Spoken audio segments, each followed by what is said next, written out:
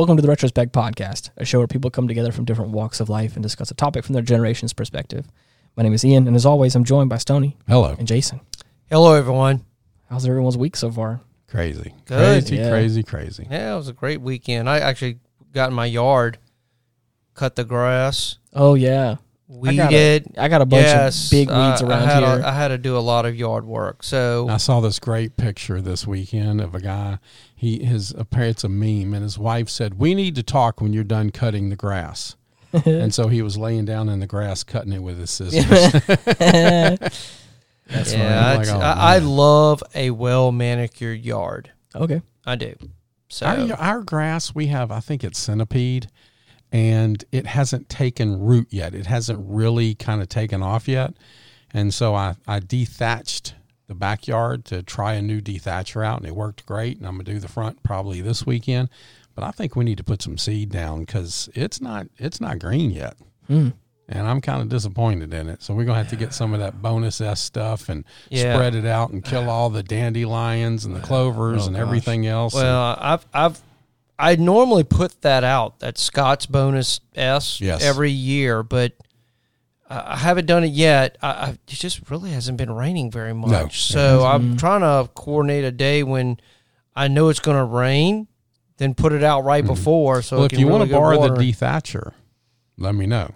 Because I tell you what, it pulled up a lot of the dead stuff, and it helps aerate it, and then you put the bonus S and the seed let down. That come up and get it thick again. Yeah. And if you have a mulching blade on your mower, or I can bring my mower over and mulch it, it helps fertilize it. Yeah, because I have centipede. I have centipede. I do. And I was very impressed with this dethatcher because you looked at it, there was nothing green in it. It pulled up all the dead stuff. So it was kind of interesting, and we're going to do the front yard. And I guess with the housing market the way it is, we've just decided to stay where we are for a little bit. Right. And so we're fixing up the things that we need to fix up. We got to do a little landscaping, got to redo some shutters, and Manny's Woodworking, the guy who did our wonderful table Good here. old Manny. Yeah. Thank you, Manny. I think we're going to get him to build some shutters for the house. And maybe even get him down here to hang out a little bit, and I'll cook him some barbecue, and he can help me install them, and we'll see about that. And what a fun little excursion you guys are having. Yep. So I think we're gonna stay in the house because it just doesn't pay right now Interest to move rates. Because you get $100,000 less of a house for more monthly note, and it just doesn't make sense right now. Yeah, it's not not a good time for people that are looking to buy. No, it's not. There's a lot of things going on. But Stoney, I hear you've been writing a book? Yeah, for about 20 years now. 20 years? Yes. Yeah. Yes. I mean, the concept came to me. What are we talking about here? What's taken 20 years? I can't read my own handwriting. No, I'm trying to put things in play. It's called Hitler's Revenge is actually the title of the book, but it's about disposability in America.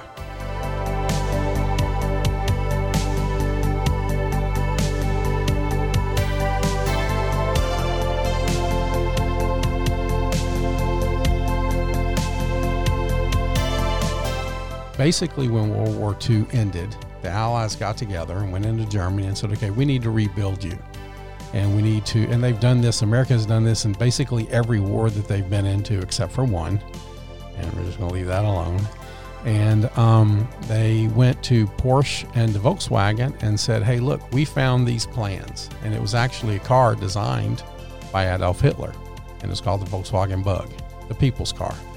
And they said, y'all can build this car. And it became the most popular car in the late 50s, 60s, and 70s in America. But it was a disposable car.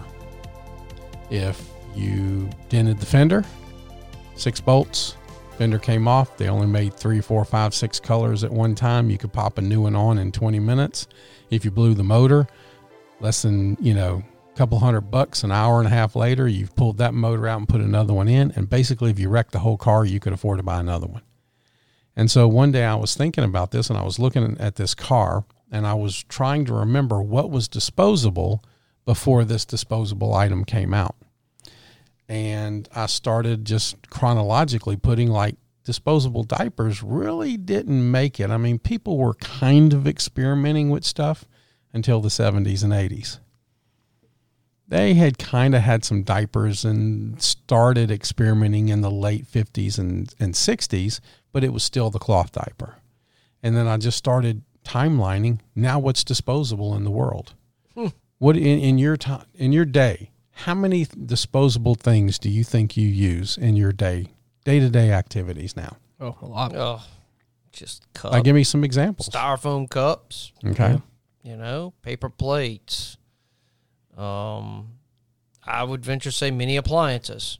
Mm-hmm. TVs. Okay, TVs. There's no more VCR or TV repairmen around. Right. Why? Why? Because it's cheaper to buy a new one. Okay.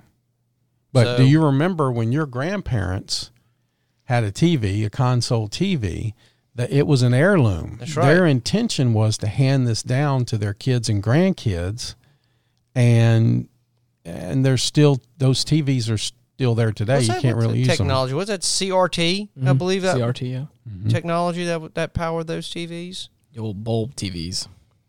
It's crazy. There's a lot of things. I mean, our whole society is kind of. I think even before that way. Even before that, like this is a different topic, I think, but I think it's adjacent to it. Is the light bulb, the fact that the light bulb, like whenever they started like creating light bulbs, and they started like mass producing them for people, like whenever that was like a turning point in history, they used to last too long. Or last indefinitely. And obviously the manufacturers of light bulbs were at a point whenever it like reached critical mass where everyone had kind of had light bulbs already. They were losing money because at a certain point in time, no one needed a new light bulb in a certain way. They started to realize, okay, we have to kind of like have some sort of gamification of the system here where like you need new stuff from us to keep paying us for more things. And it was just, I don't know if it's actually like a term that they coined or not, but it is now in history as planned obsolescence. Well, that's true. Even these TVs that our grandparents had, you could replace something, you could fix something, you could keep it. I was talking to somebody a couple of months ago about my marriage to Miranda, and they've been married 65 years. And I asked him, how do I do that? And the guy asked me flat out, he says, well, do you want to be married or right?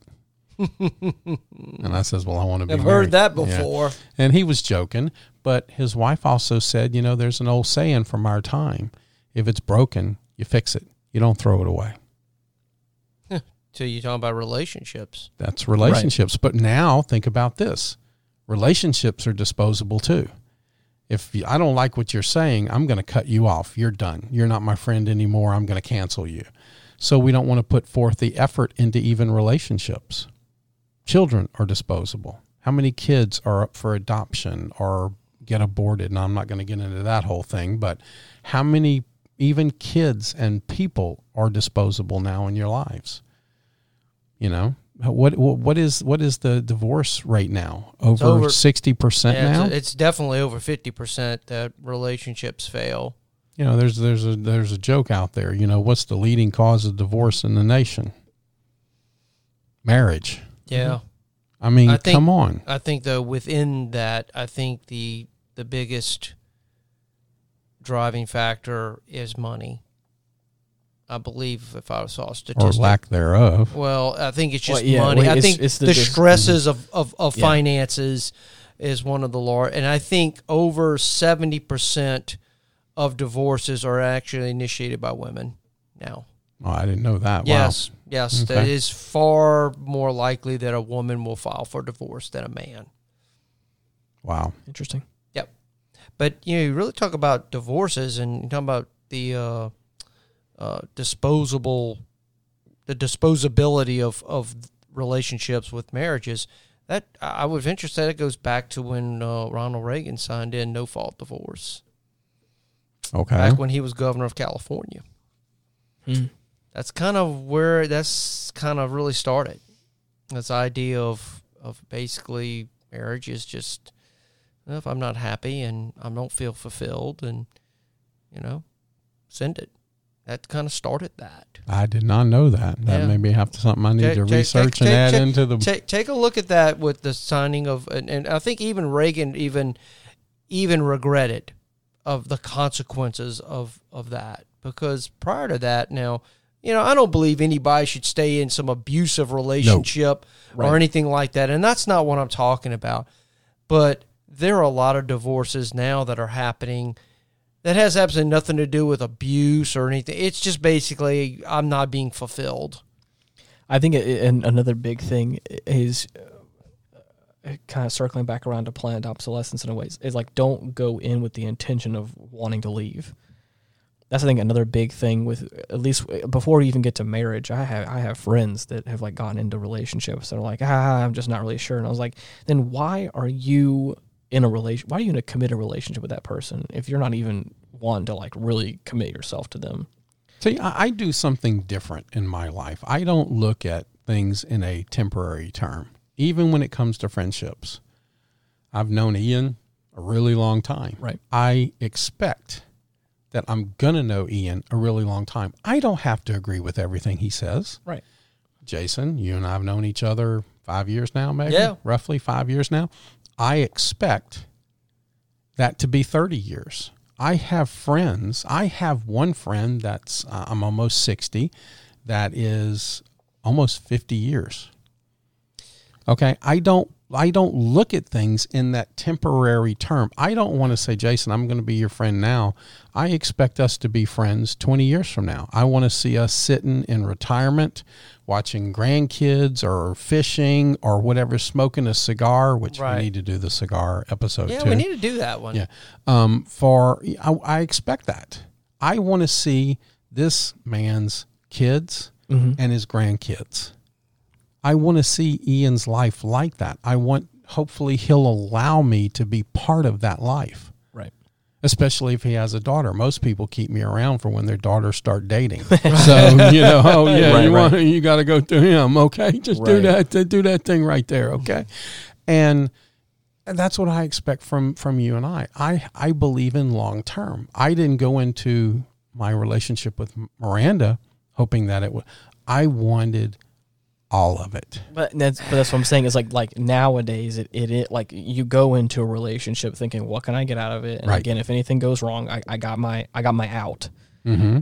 You go in with the intention with that you have friend. Well, I'm not even talking about getting into the commitment of marriage. Like that is also a problem too. I'm just talking about like even just like dating somebody. Nowadays, again, even people in my age bracket aren't getting married really because they know it's going to be a failure. And they're going into a relationship going, I'm not going to marry this person because, to be honest, I don't really think I'm going to be with this person long term. Like, then why even entertain the idea of being with them? If you can't even like realistically think to yourself, like, I want to dedicate myself to this person fully, then why waste their time? Why waste your time?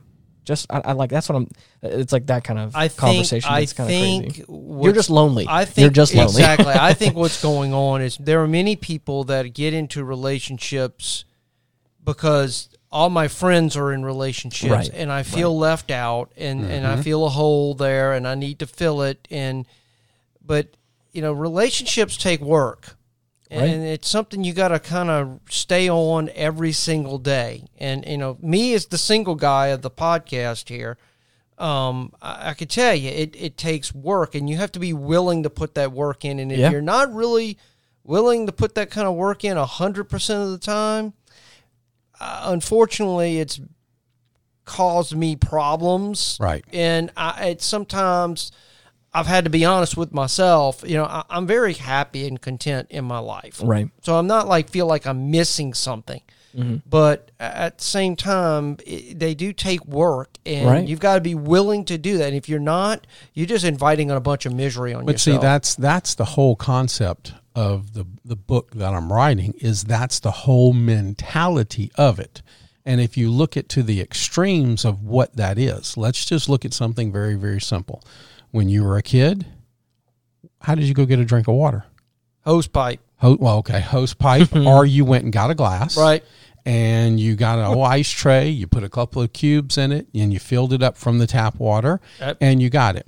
Now, We're filling up our seas and our rivers and our landfills with plastic cups because we all have to have our personalized disposable bottle of water because it's convenient. Yep. Instead of putting forth the effort to go get a glass, fill it up, and then wash the glass, now I can just toss it. And so we're ruining our environment and our mentality in life because we're lazy and we want to do something simple and destroy our environment, ecology. Just everything. I mean, they have mountains and islands of trash in the ocean. We've talked about trash on this episode. Yes. How many? Next time you go out, do me a favor. Take a couple of pictures of just everything disposable that y'all find in those. I will tell trash you. Pickups. I will tell you this. This past weekend, I went out. Okay. And joined Keep Tigertown Beautiful. And the location where we're at, in an hour and a half, we collected over 75 contractor bags of garbage. And most of that is bottles, plastic bottles, styrofoam, all kind of plastic type containers. Mattresses, chairs. Mattresses. Yes. Wow. So it is just that little small microcosm. I looked at that and I went, now multiply that across the globe. Right. Mm-hmm. Absolutely. How much mountains of garbage we are accumulating because of the type of society we have today where everything is disposable. We use it and we throw it away. Nothing gets reused. I had a friend of mine in the late 80s. He played for an NFL team, and he retired. He was a kicker, and he moved to California, and he started a career as a stand-up comedian, but he also started a company that basically he was offended by disposable diapers that were filling up landfills with disposable diapers. So he brought back the cloth diaper, but he also provided a service. So basically when you had a kid, you had a dirty diaper, and he invented this little thing where you put the diaper in it and you push it down, and it stayed in this long plastic bag, and it wrapped it up, and it sealed it so the smell didn't get out there. And then once or twice a week, they would come, depending on how much you wanted to pay, and they would take that bucket and they would provide you with X amount of diapers. And they just kept that going. Wow. Okay. And he made a lot of money with that service. Yeah. Because we're getting rid of disposable diapers. And the plastic that they used to wrap everything up was super biodegradable. You couldn't keep it in that plastic for more than 2 weeks because it was going to start degrading. Right. And he changed something. And it's this whole disposable mentality that kind of has gotten me to where I don't look at anything temporary anymore. I don't like using paper plates. I know there's a time and place for it, but that's also one of the things I like about Miranda too. She has nice dishes. She has nice glasses. Now when we merged the two households together, we both realized that we like the same things. There was nothing really disposable that we had together that we put together, and it was really nice to see that. I think now that I'm looking back at it, that's one of the things that kind of attracted to me to her was she didn't see life so disposably as the rest of the world. But think of what else do y'all use disposable in your day-to-day life? What do you think about on your jobs or things like that? How much is disposable now? I mean, it's a lot of things. I mean, Mallory and I have kind of like worked towards like stepping away from a lot of disposable stuff. Like we bring a lot of our own like shopping bags to the store and stuff like that. It's like awesome. There are things that we're trying to make conscious decisions, but the hard part is like when the standard of companies, when the standard given to people, like you go to like a fast food restaurant or a coffee shop or whatever, and like that's the default. That's the hard part is to we have to make an effort like to make the decision to not do that. And I feel like that's where that's where it's hard. And I feel like the caveat needs to be of like, I think the standard needs to be the alternative. Like, and I know there's a whole bunch of cost effective reasons why it's not, but that's the hard part is like, if everyone wants to get on board, it's not just the people that are at fault. It's also the companies that are at fault. Sure, absolutely. But y'all, what's encouraging is that y'all have come together and y'all have made a conscious decision as a couple to do something a little bit different. Right. Let's take these bags. Let's take these special things. And Miranda does the same thing. She has these bags, and you go and get your stuff. You put it in it. You come home. A prime example is, for instance, the milk that we made with this coffee. There's no way I can get milk without it being in like a plastic carton. Mm-hmm. At least not that I know of. At least not the milk that I would like. There's no really good solution or alternative to that. So that's the hard part of that sort of stuff. It's like, I know there are milks that I could probably get that are, but like that, it's just things like that. It's like some of the things that I would like to do, I would have to either like drastically change my life routine. I've already made some decisions. I've already made some changes in my life to help, reduce my plastic use in a way.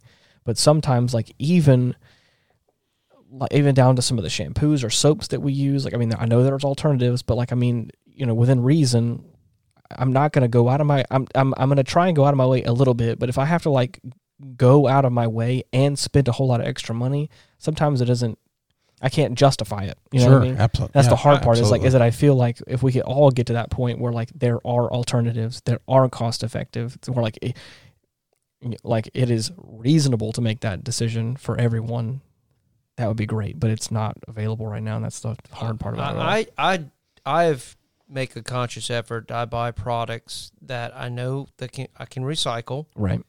And at the same time, if somehow that product, if I buy it, goes toward preserving something, like I'm a big fan of protecting this wildlife. Right. Okay. Like elephants and lions and the big animals that I feel that are being destroyed by the poaching that's going on. So I like to buy things that I know there's money going toward working to preserve those kind of things. Right.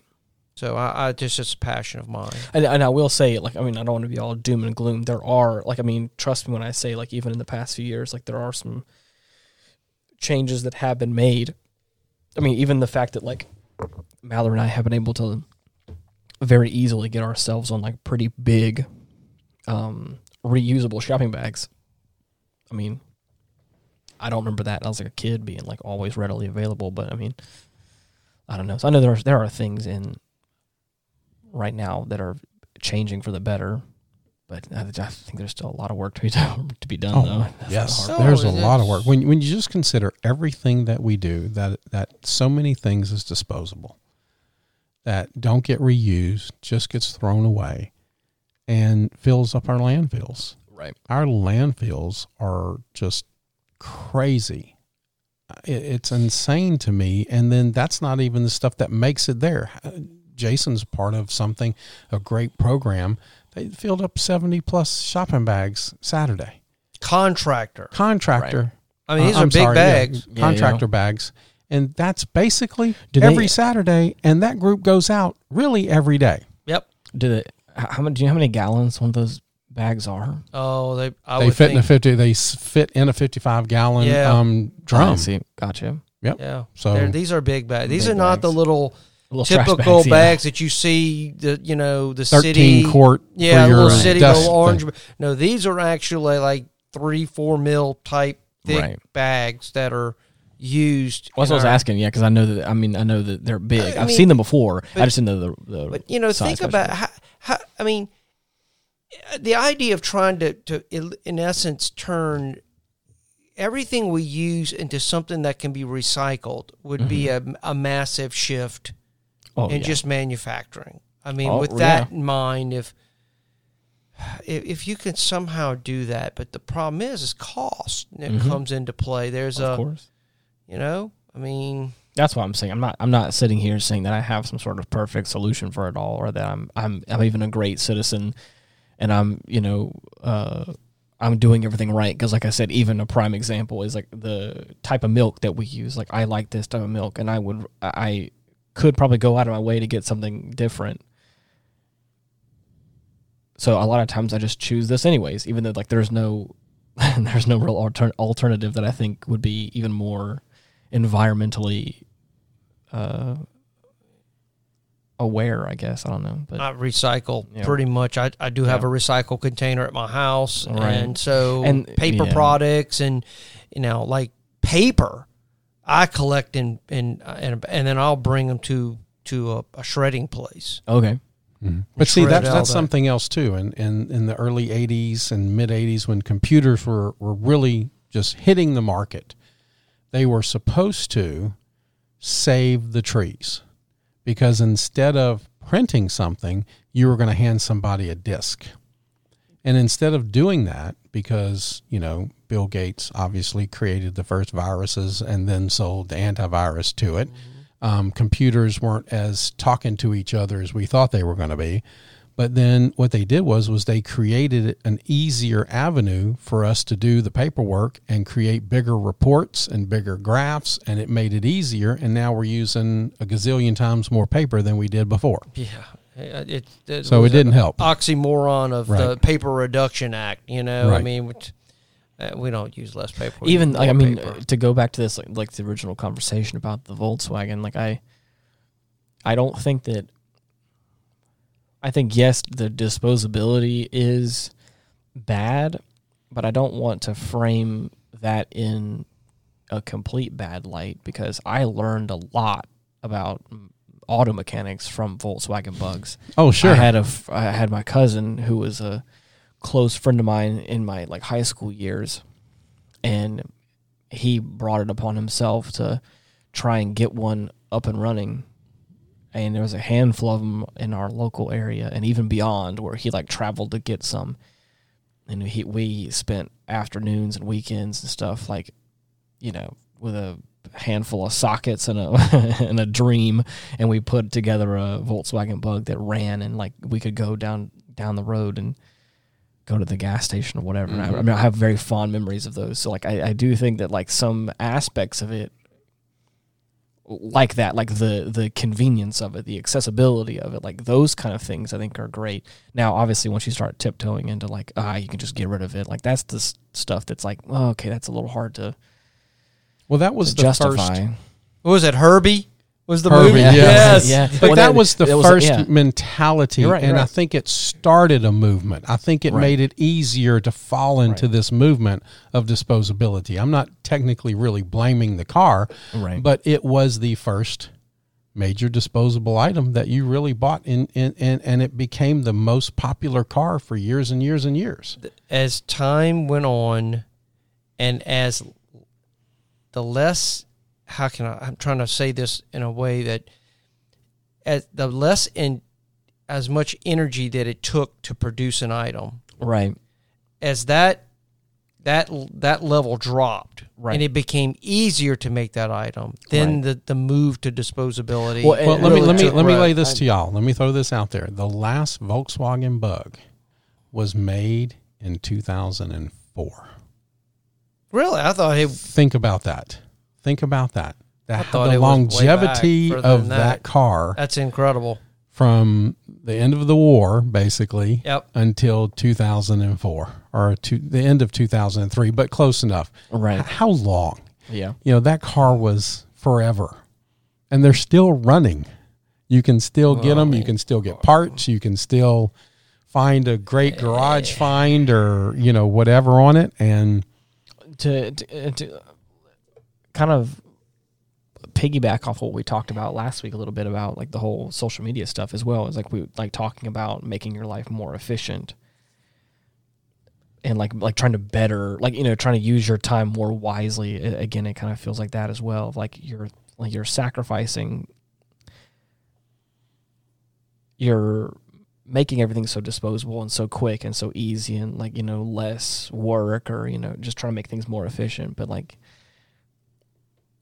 we kept asking ourselves if we could, that we never stopped to ask if we should, kind of moment. Sure. Where it's well, I mean, you had a movement there just of trying to maximize profits, right? And even still, and I think again, stuff is breaks easy. You got to replace it, so you're producing more stuff. That's more money to be made, right? And also saying it with the whole planned obsolescence thing, it got to the point where I don't have all of the details about this, so please bear with me. Take what I see with a grain of salt. But I watched videos and I read some articles and stuff about it, about that. There are some great videos online about the whole light bulb thing, like I was talking about, because they had like I don't want to say laws, but people had to start intervening because, again, like it got to the point where the planned obsolescence got so bad where, people had to step in and be like, hey, you can't just manufacture things to break. And I think it's been a conversation that's been kind of lost to time, but I think that conversation came back around because of it was a handful of years ago whenever iPhone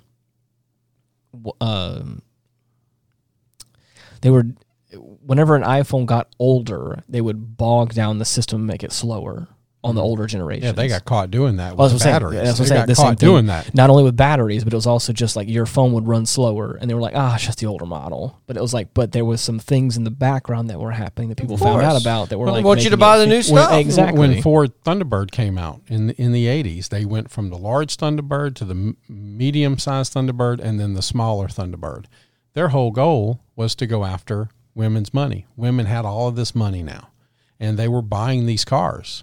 And they proved that a lot of the plastics and things in that car were designed to break 6 months after the warranty went out, because their idea was not only are we going to sell these cars to women, but where is a woman going to take a car to be repaired? They're not going to take it like you and I will. We'll fix it ourselves, or we'll take it to the shade tree mechanic. They're going to take it back to their dealer. And so part of this planned obsolescence that Ian keeps talking about, that was very directed. That was on purpose. That was a targeted strategy. Yes, demographic that they said, this is how we're going to make our money. We may not make it on the front end, but we'll make it on the back end. And we'll keep our mechanics and our dealers going this way. And now cars, you can't really work on cars anymore. No, you have at to least take not the same way. Right. Unless you go to some training. Mm-hmm. I have some friends that have bought the new Tahoe.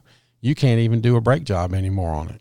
You have to take it to the dealer and have things programmed in the computer for the brake job. That's what I'm saying. So unless you happen to have gone to school and learned and worked at a professional mechanic shop where you learn, where you could take this home and somehow maybe you can do some of this stuff at your house. Or have access to the right tools or computer equipment. The software. Yeah, because John Deere got into bind a while back with their tractors. With the farmers couldn't work on their own stuff. You had to have a John Deere mechanic with all the software and the computers to come work on it for you.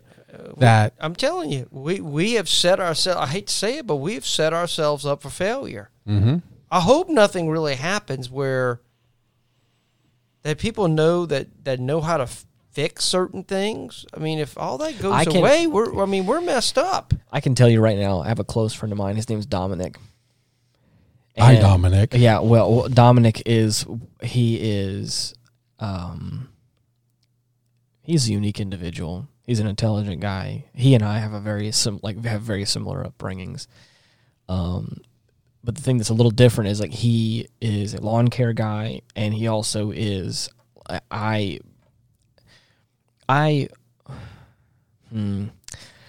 it's hard for me to call him like a handyman or repair guy. He's a technician.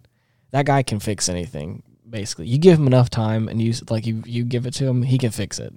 And part of his, I don't want to speak for him. I don't think it's like a side hustle. I think it may be like his secondary career path. Right. He has clients that he will fix things for, like washing machines, not refrigerators, but like ovens for sure, microwaves. I think he's done like CD players and stuff. So like it's all these little things and it's so interesting to hear how his brain works and him discussing fixing things, and it makes me really excited to see that there are people still out there that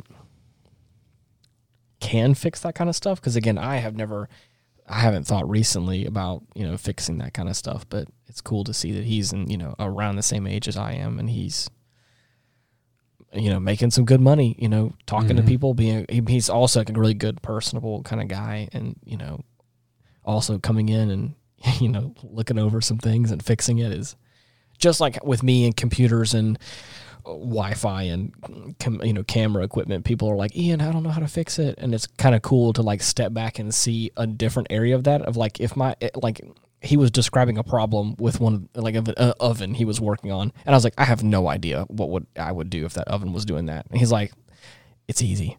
You just got to do this, that, and the other. And just to hear him talk about it and get excited about it, I was like, it's cool that you know how to do that and that you're passionate about it. And then if anything breaks for me, I know who I'm calling. Mm-hmm. And it's kind of cool to have people like that around still. But, I know that's a thing that's few and far between. Well, there's huge ebbs and flows in all of this. Like we keep talking about the auto industry. Right. Well, cars get so expensive, people quit buying them and they want to work on them. And then they come down, and then, the repair costs are now too astronomical. I'll just go buy a new car. I'll just get rid of this one. And then we've watched over the last year, 2 years, just the astronomical cost to buy a new vehicle. Now people are trying to repair their old ones. And then you have a supply chain issue where nobody can get parts. And it's taken, your mom and pop parts dealers 2 to 3 weeks to get in normal parts that normally they could have on the shelf. I think that that situation, because of the COVID and all the supply chain issues that happen with that, I think now the lots are starting to have all these cars, and nobody's buying them. Nobody's buying them because they're too expensive. Yeah, they're not willing to work with you. Mm-hmm. I mean, I'm hearing people going to the lot saying, look, it's what's on the sticker, it's what it is. I have a friend of mine. Sometimes they even go, even it's more than the sticker. I have a friend of mine who's a used car manager, and he was telling me people before all of this would buy a car and then 6 months to a year later come in and sell it to them or trade in for more money than they paid for the car. Right. Really? Yeah. The car actually became an investment. Or something to that effect. Yeah, I mean, you buy it cheap and sell it for high, you know? So that's crazy. That is, because most automobiles are terrible investment. Oh, the second they dropped off the lot, they're depreciating. Well, if you drive a car off the lot, you lose a third of the value. If you buy a computer and take it home, by the time you get home, it's already obsolete and worth a tenth of what you paid for it. Right. So everything falls into that category. Oh, yeah.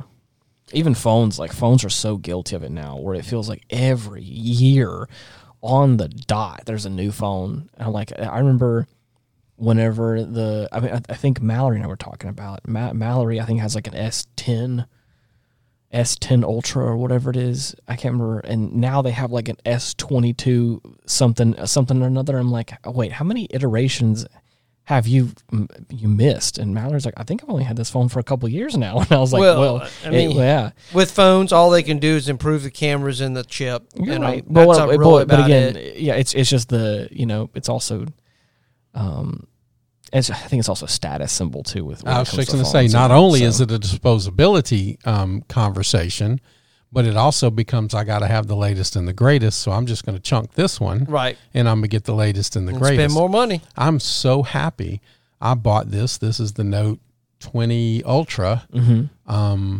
My last payment on it is done. So now I'm operating. You own it. I own the phone free and clear. There you go. My bill went down $50. Yeah. And I don't have any cracks in it. I got some in the Gorilla Glass on it, but I kept this one the whole distance, and I'm so proud of myself for that. Love it. And I'm going to try to keep it for at least another year. Yeah.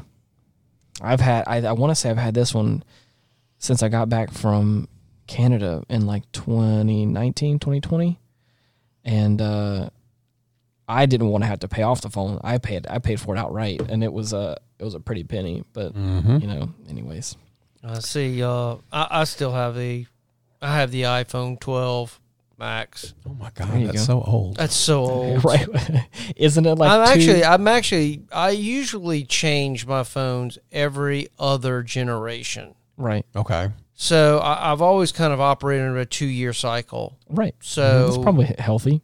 I've never had to change it like every year. I thought that was kind of ridiculous because I didn't feel like the upgrades were worth it. But I'm hearing a lot. I have an iPhone, so this I'm hearing a lot on this 15 that's coming out. So, but I know either you're an Apple person or you're not. Yeah. And I think you're the only one here. I am. I'm the only Apple guy here. That's okay. So I use Apple for my work stuff. A lot of the work stuff that I do, a lot of the production element stuff and video editing and all that kind of stuff, it works. it works well on the presentation softwares that I have. It works better on Mac a lot of times. And also I think Mac also is just attributed with a certain status to where I can go into a office place and commission them to buy a handful of MacBooks, and they're like, oh yeah, that's going to be really good, And so that's what I'm doing. So I just can't convince you to take the bite of the apple, right? Oh no. Like I said, I keep it at a healthy distance. I use it for my work stuff, and then the second I close that laptop and I go home, I clock out from Apple, and I'm like, okay, now I'm back to Android. And back to Android again, back home. Yeah, that's so a lot of people like that Android Jason, platform. You need to come to the dark side. I'm look, I've got friends of mine that are like, "Why do you have Apple? It's so restrictive. You can't do anything with it." I'm like, what do I do with the phone? Just surf the net and answer calls and take pictures. Right. That's really about it. And for me, it's all a case by case basis. If you want to have, if that makes you comfortable, makes you happy, that's fine. And that's okay. For me, whenever I had an iPhone, it wasn't for me. I didn't like it. That's what I'm saying. You like that platform, and you don't. And I'm not necessarily. I'm not passionate about it. That's just what I've used for all these years. My boss, on the other hand, he has an Apple Watch, has an Apple phone, he has all of it, and he will sit there and go like, "Come on, Ian, you gotta come over to the dark side." I'm like, no, you're not gonna. I have worked in this industry long enough that it's nothing. Convincing is gonna get me. It's so funny because I don't have nothing else Apple other than my phone. Right. I mean, my watch, the watch I use is Garmin. That's an Android. Yeah. My home computer is a PC, so it has nothing to do with Apple. So exactly. I mean, it's my TV is Samsung. My Blu-ray player is Samsung.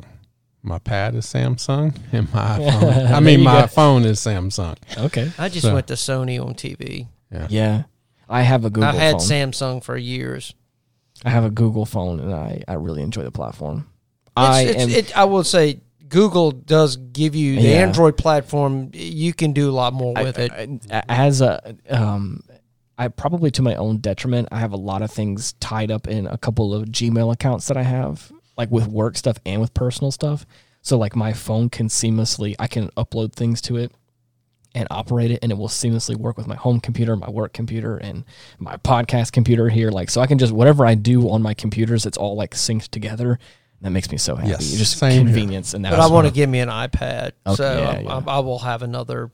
Actually, I've got an old iPad from years ago, but I probably want the new one. At least with our new table from Manny's Woodworking, we have room to put our pads. We need to put some some little power things in here where you can have a little cord and stuff like that. I'm just thinking. Oh yeah, a little charge port. Yeah, little charge ports. Yeah, I don't have I think that would be a nice addition to the table. Maybe it would be. Maybe we can do that. Yeah.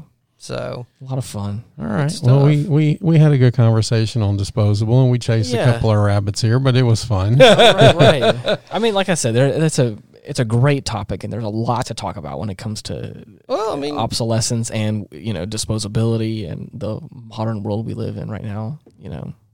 I mean, what other things are disposable? Everything. That's what I'm saying. Our whole society's disposable now. Yes, and that was the point of it. Even human beings are disposable. Right. And that's what's sad about the whole mentality of the disposable world is everything is now disposable. I'm pretty sure I've told this story before on the show, but I'll tell it again for those who may not have heard. But Mallory got me these really nice leather boots from a company that I had my eye on for a long time, and I wanted them so bad. But they're real leather, really nice handmade boots that are really good. And of course, you're going to pay for that. You're not just going to get some. You can buy some cheap boots somewhere else that are just mass produced and manufactured, and probably going to fall apart in a very quick amount of time. I fell in love with these boots so much, and I really broke them in, and they're like my favorite shoes that I wear basically all the time whenever I can, especially going into the office. And I noticed on the left shoe that the sole was kind of like the threading was coming apart because I had worn them so much after about a year or so, and I was so scared that I was going to have to. Again, the first mentality of mine was these shoes are busted. I don't want to have to go get new ones because that was just that mentality. I think it's been just bred into me, I guess. But then I started thinking about it, and I was like, I'm pretty sure in my local area they have like shoe repair places. Like, what are they? People cobblers? Cobblers. Right, cobblers. I was like, and I think this guy was just a shoe repair. I don't know if there's a difference in terminology. But I walked in there, and he was just this nice old guy who was just like there with a whole bunch of shoes, like dress shoes, all the polishes, you know, the seat on like a pedestal where he could shine them or whatever, like the whole 9 yards. It was a cool place. And I walked in there and I was like, hey, is there any way that I can get these, like, my favorite boots fixed, because like the threading's all out of it. He looked at me, he was like, I don't know. And I was like, come on.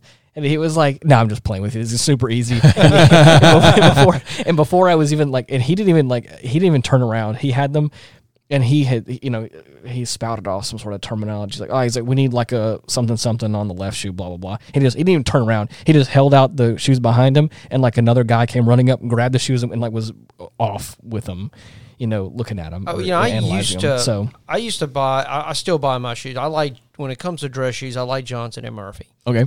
And the local Johnson & Murphy, where it's no longer there, where I live, mm-hmm. I used to bring them back, and they would get them fixed. Well, eventually they stopped doing that. Really? Because they said the gentleman that was doing it retired. Wow. And that was it. That's stopped. another dying art. That's it's another a dying art. That's another disposable, and you're only going to get a shoe now that maybe lasts you 6 months to a year. Right. Oh, yeah. Try getting a pair of runners or tennis shoes right now, and you're done. Oh yeah, you're done. You're going to go. Here's another $150. I'll go through tennis $200. shoes. I can tell you. I want to say I've had these boots for working on probably 2 or 3 years now, and see that's impressive. So much. That's good. That's impressive. These are great. My favorite shoes, and of course, and the company, because I love them so much, and I love how much they held up. I bought dress shoes. It's underneath my desk over there right now, and they're like a darker brown leather shoe, and they're just as nice, and I love them a lot. Mm-hmm. But anyways, so but all of these things now are just so disposable, and I'm encouraged that you found somebody to repair your shoes. That's so and that I started thinking about that now more so. I've never really used a tailor or a seamstress or whatever the correct term is.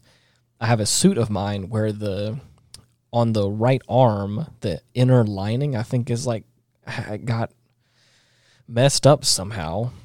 And I, again, had the same sort of mentality initially of like, man, I'm kind of upset that it's still, the outside still looks great. It's still usable, but it's just this kind of, it's like all lost its threading or whatever, and it's coming unwoven. There's a tailor or seamstress by my mom where she lives, and it's right around the corner. And that's another dying art. Well, so I thought about it. I haven't done that yet, but I was like, but I would actually really like to wear that suit again.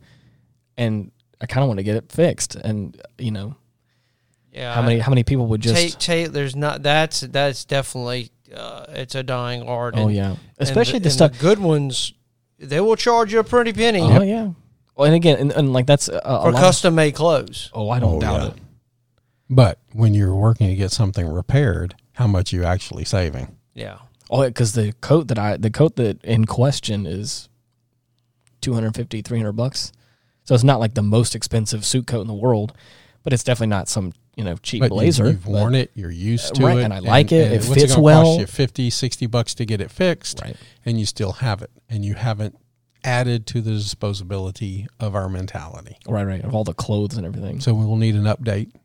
If you find somebody and you get your coat fixed. Right. I haven't worn it because I don't want to make it worse. You know what I mean? I don't want to wear it out or anything. Mm-hmm. So it's a little upsetting, but I do want to. Maybe I will break it out at some point and I'll let you know about it. So it's a cool suit. Well, I used to carry concealed part of the job all of the time, and a lot of my coats would get these little worn spots in them. Yeah. And especially when I was in California or in New Orleans in Florida, I had a tailor that I could send my coats to, and it was a little family, and they would put a little patch. Oh, that's cool. That would wear better. Not only would they fix it, right, but then they would add something to make it more durable. That's cool. And I saved tons of money, and I got to keep my coats that I enjoyed or my suits, because back in the day when I was young and thin, I could wear a double-breasted suit like nobody. There you go. You know, got older and fatter over the years. I don't do that anymore. But back in the day, you wanted to keep. If you had a nice suit, you want to keep that suit. Of course. Did you have a favorite brand that you liked to buy back then? Or did I don't just kind of remember, whatever? just whatever. And then you got it tailored to fit you, and once it fit, that was it. You know, Mallory and I had a long conversation about looking nice, carrying yourself in a way, like table etiquette and, you know, dressing nice, like those sort of things. Like those, another one of those things that feels like it's dying in our society is like the art of looking nice, of like just putting yourself together, and like, especially for men, like just being able to own a suit and, you know, either have it tailored correctly or knowing the sizing correct where you can like look nice in a suit whenever you need. Realizing that that's not something that just is like a common thing in our society now is, it's crazy. And the thing that started the conversation was like table etiquette. It's just like being at a nice fine dining restaurant and knowing how to carry yourself. You don't have to know all the terminology. You don't have to be super snooty or uppity, but just like being able to like sit down at this nice meal and like carry yourself in a certain way is another one of those things that I think is getting lost. And, you know, well, we're a less formal society now. I mean, it's especially with the advent of tech. Oh yeah. People working from home. I mean, if you go to these places that tech businesses, I mean, it's not like it used to be. Well, when our grandparents got on a plane, they were in a suit and coat and a dress, and they dressed up to get on the plane. Now you're in your pajamas and flip-flops, or what are they called, Crocs or whatever, something like that. So, you know, we're losing, like Ian said, just a certain etiquette. Etiquette has become disposable. Right. Yeah. Many things etiquette, are just... that's a good point, Stoney. I like that. Etiquette is disposable now. Right. It actually, like the conversation I was having with Mallory sparked because of a conversation in her workplace where people, I think, were raised by a certain sternness about etiquette, and they're kind of like opposing that in a way. But now she's like, but you may not have to, like, you know, do all the... you know, all the stuff, having the forks and spoons in the right place, and, you know, don't cut the next bite. Like, you don't have to do all that kind of stuff necessarily, but some of it is a good guideline for, you know, being at least a little put together in a little like polite. Oh, right. How about just being polite? Exactly. Yeah. And we're so not polite anymore to people. Oh yeah. And that's a shame. That's something else that has become disposable. Respect is disposable now. Politeness is disposable if now. It's even there at all. Thank you. Right. Thank you. It may have become so disposable, it's gone now. Right. Just simple things in life. Because we're such in a rush. Courtesy. Yeah. Driving We don't have down patience the road anymore. Yeah, right. Man, that's crazy. You're not wrong. When you were driving 20 years ago, oh, come on in. You could see people waving and come on in and hitting the brights, come on in. And now courtesy is just gone. And everything is so disposable for my convenience. I think that's what it is. That's what disposability is my convenience. What I think is my efficiency, because now I need to have this personalized bottled water made out of plastic because I'm too lazy to just go get a glass of water and then wash the glass. Right. And now I think there are people that would not be opposed to getting a glass and getting. I have talked to people, the reason they drink bottled water is because they actually makes them actually drink water. Right. Mm-hmm. They won't drink water otherwise. Because it's not convenient to continue to go up and fill your cup again. That's why they get cans of, Coke or whatever soft drink. On my desk over there, I have a bottle that I keep on my desk. I have like always with me. And it's, I call it my security blanket in a way because I usually will hold it and, while I'm talking and doing presentations and stuff.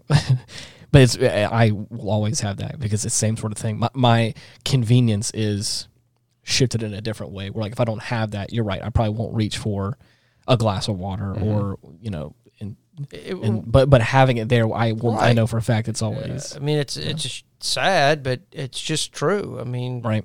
it's. it makes you drink water. Actually makes you be probably a little bit healthier than you would be if you didn't. Right. So, I mean, you drink probably more soft drinks. Oh, yeah. What's the point of being healthy if we kill our environment? Well, that's a big question. We're poisoning ourselves right now. And look, we talk about us, but there are places around the globe that are just outright disgusting. Oh, yeah. Mm-hmm. It's a shame Yes. what we've turned our planet into. And we wonder why no aliens, except for the Great Filter, why no aliens come here, because we're destroying our own planet. Just look at them in their own filth. You know? Yeah. Probably looking at us going, my goodness. Yep. What are they thinking of? But yeah. Maybe they have some compassion. They're like, I remember being there one point in time. Well, I mean, what's going to cause change? Oh, of course. What's going to cause the change? The only thing that makes people change is when what you're doing you can't do anymore. Right. Mm-hmm. I mean, literally, you just can't do it anymore. Well, that's when people like, oh, we got to do something different here. Right. I don't like to use the term, but in this context, it's like forcing change in a way. That's what I think I was saying initially. Whenever we people need to affect change in their lives, being conscious about that. But I don't think it's 100% their fault, because I don't think that they're the prime culprit of the problem, like us people. I think it is bigger forces at play that are the real people that need to get there are some major plastic in the ocean from fish nets and from other stuff that is not our doing, that is a big problem that needs to get sorted out. That no matter what I do to affect change in my own life, that's not going to change. No. And so it's things like that where it's big companies and all these other things that need to get put in check of I don't know. We have to be very careful about the Kool-Aid that we're drinking. Because everything revolves around somebody else's money, and now they're going to sell me something for my convenience, and I'm going to make your life better. Right. And so we buy into that for somebody else's profit. Remember the TV dinner? Oh, yes. Oh, yeah. Okay. Do either one of y'all know how the TV dinner came about? How did the TV dinner come That came out in World War II. I think you tell me about this. And so what happened was they wanted a somewhat nutritious meal to feed to the soldiers. And it was easy to heat up, blah, blah, blah, blah. Well, the U.S. government actually had a guy started a company making TV dinners, or what was called something else then. So he's going, okay, the war's over. Now what am I going to do? So they had all these, think tank people say, well, why don't you rebrand it as a TV dinner, and we'll sell it to wives and mothers as a way to make their life more convenient. Right. And so instead of having to spend 4 hours cooking, you can heat this up in 20 minutes and your life is now better. And as a society, we bought it. So now home-cooked meals became disposable for our convenience and our efficiency and to make our life better. And I guess that's at the same time Coke had to stop putting cocaine into the Coca-Cola, and people weren't as energized. Believe it or not, speaking of that, I read an article today. I read the same one. I know where you're going. New Jersey is the only there's a plant, Coca-Cola plant there. Is the only one licensed to import coca leaves. Yes, and still make cocaine. Oh, wow. And the U.S. government's actually paying them. I forget where that article came from, but yes, wow. I found that interesting because, wow, they're still doing it. So this disposable mentality has come into every aspect of our life. And a lot of this innovation came out of World War II. Yep. Well, our best innovation comes out of war. Mm. The one thing we're really good at in this world is killing people. Oh, yeah. Well, good or bad, I mean, you think of washing machines. Think of what people had to do before there were washing machines. Well, that's what, there's so much in the way of the advent of technology that really makes our lives easier in a lot of ways. It's just there's a certain point in time where it's we're really pinching pennies here for saving time and being more efficient. And it's is it really though, or are you just lazy? Yeah, you're just lazy at that point. Well, as a society evolves, it does become. Oh, yeah. Lazier. Right. I mean, we just do. And the more tech more. I don't see that stopping. And we don't have to get into this subject, but it all is circling back around like on a topic that has been really big in my friend group in circles is AI. It's like what is the point? Tell me what the point is. No one can tell me. Like that's what I'm saying. We don't have to talk about it now, but it's another one of those things of like it's just making everything more disposable. It's all making it just you just type it in and just make magic happen. It's like I don't understand. I think there's going to be more things going on with AI than disposability. You're right. I was going to say is now creativity. Hey, that's what I'm saying.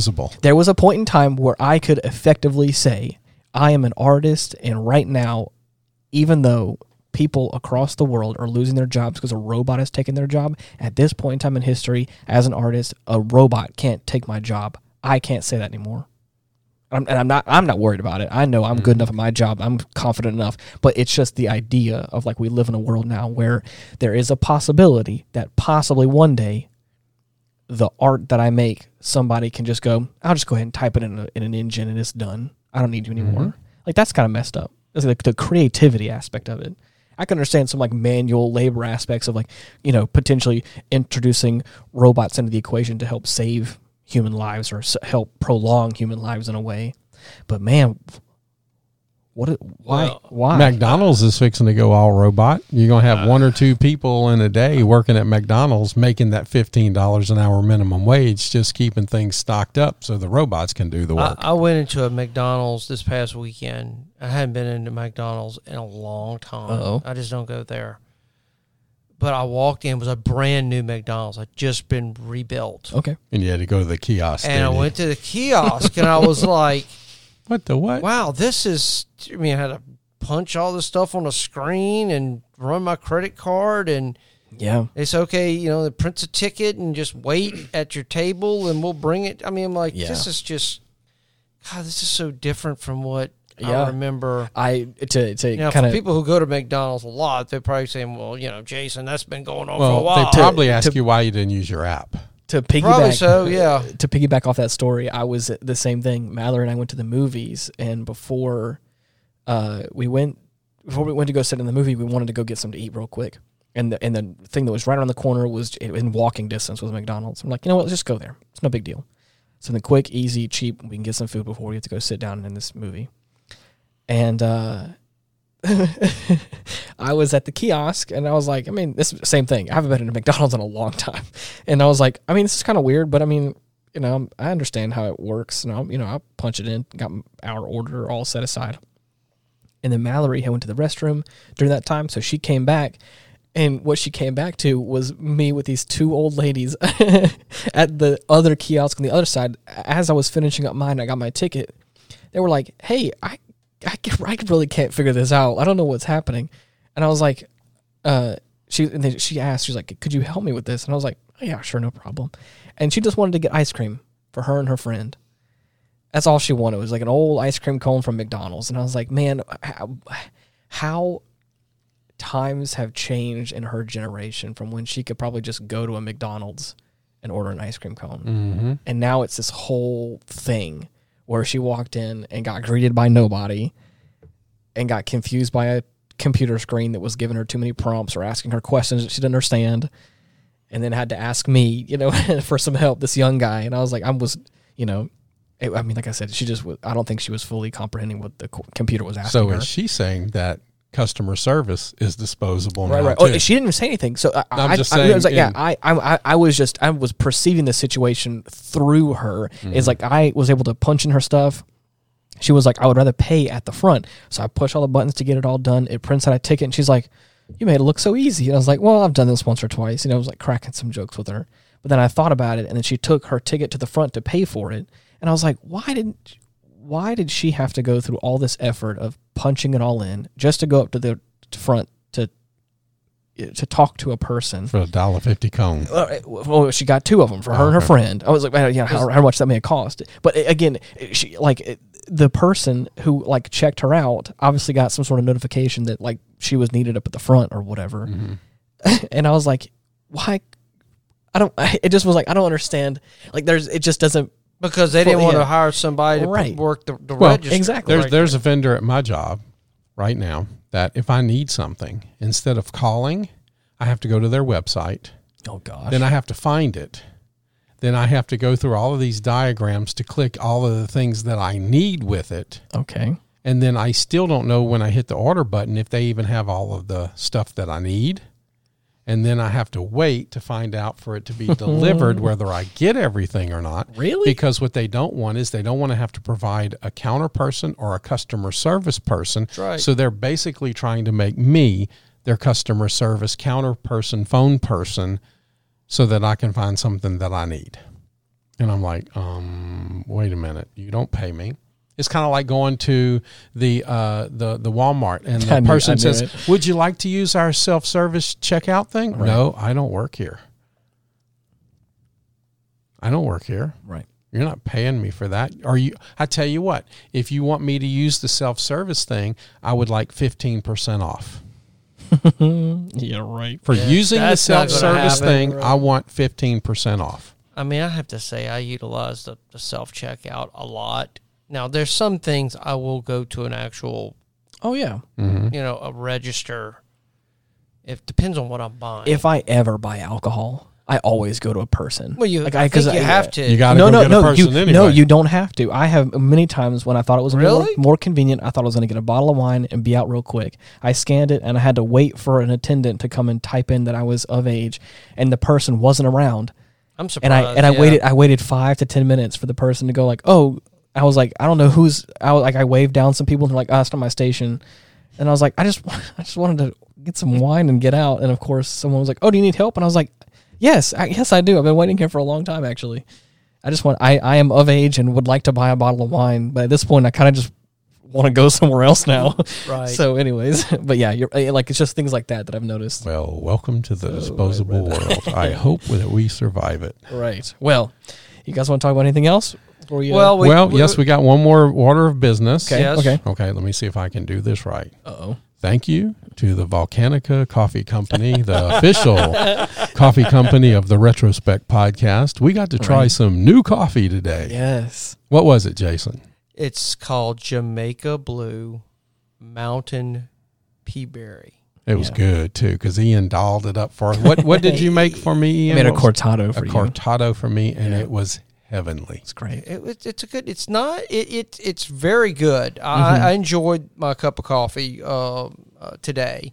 We're about almost finished with the poo-poo coffee. The poo-poo coffee. So this is to move on to something else. Right. But we still have some. So if next session you want a little taste of what you're used to, I can make that happen too. Yeah, we'll see. I mean, I like this one. This was really good. I enjoyed this cup of coffee. Now we have some diversity. So now if you want to spice up your Thursday. I'll have to see what's next. I'll have to look at Volcanica's website and see what other coffees on there. Ian, I may need your some guidance there to. Will do. Get that, Jason. Yeah. Gotcha. Right, I will. Okay. That's right. Okay. All right. Awesome. Send me a link. Well, for anyone out there who has any suggestions or wants to talk to us or reach out to us, we have a Facebook page /Retrospect Pod where you can, of course, like I said, send us some suggestions or just talk about things or comment on what we have to talk about.